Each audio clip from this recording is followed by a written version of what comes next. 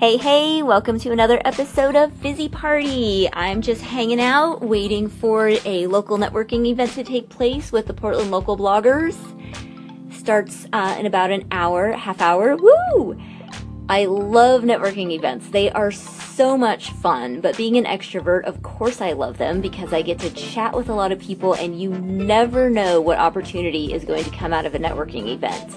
I have met some great people. I've had some wonderful opportunities. So if you are in any sort of industry at all and there's a networking event coming up, whether you're an introvert, extrovert, I highly suggest going. While I wait, I wanted to talk to you about the RSVP. I know I've chatted about this before, and I'm going to keep harping on you guys on it because RSVPing is a dying art, and it is sad. Why is RSVPing so important?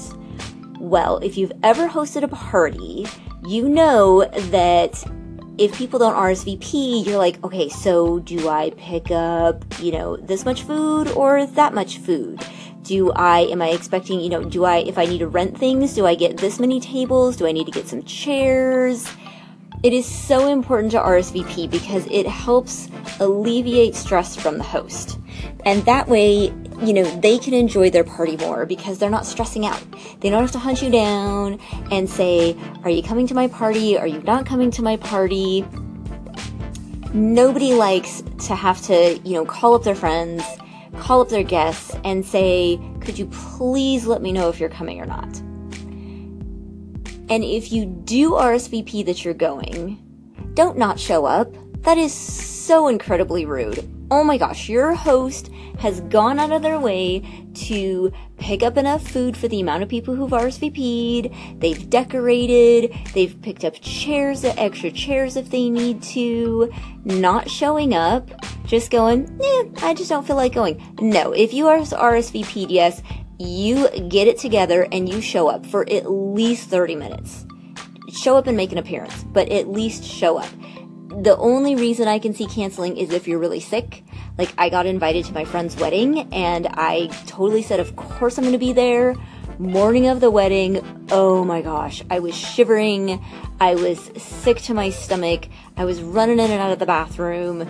She did not want me at that wedding. I certainly did not want to get her guests sick, and I did not want to get her sick. So I called the morning of, called her mom, and said, I am so sorry, but I'm praying to the porcelain god today, and I really don't think she wants me to come. Otherwise, if I just would have had a cold, heck yeah, I would have been there.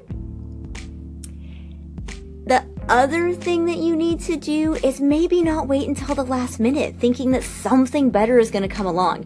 How do you think that makes your friend feel? That, you think, I'd love to come to your event, but, something else might come up that just might be better. If you were the host, would that make you feel very good? I don't think so. So, if the event that your friend is hosting sounds like a lot of fun and you want to go, RSVP yes, show up. If something better comes, in your mind that you think is better that comes along, hit your friend's event and then go hit the other event too. Nobody says you can't do more than one event in one day. But make sure that you show your friends some support because not everybody is into throwing parties like I am. I love throwing parties, so I would throw one every single weekend if I could. And if some of my friends were like, I just can't do another party, I totally get it.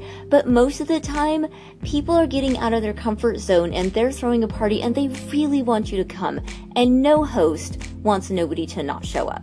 So, if RSVP is the first thing you need to do, and if you RSVP yes, make sure you make an appearance.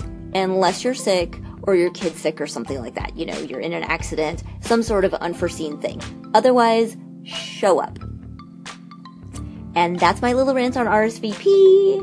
And I'm going to get ready to head over to the event now, even though I've got a half hour still. I'm going to show up early because that's what I do. Thanks for listening, and I'll catch you on another episode.